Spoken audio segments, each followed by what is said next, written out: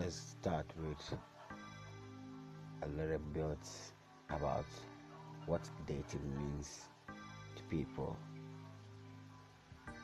Yes, anytime that you want to date, you need to check the person, do thorough investigation about the person.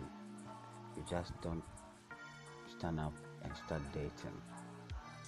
No, dating is something that is peculiar and you need to focus. Know what the opponent wants or need. Maybe the person may not like certain things, but if you don't know and you are doing those kind of behaviors to the person, in fact, it can cause the dating to stop.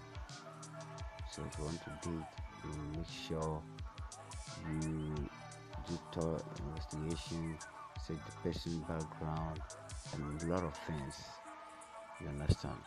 So that is something a little bit about the dating.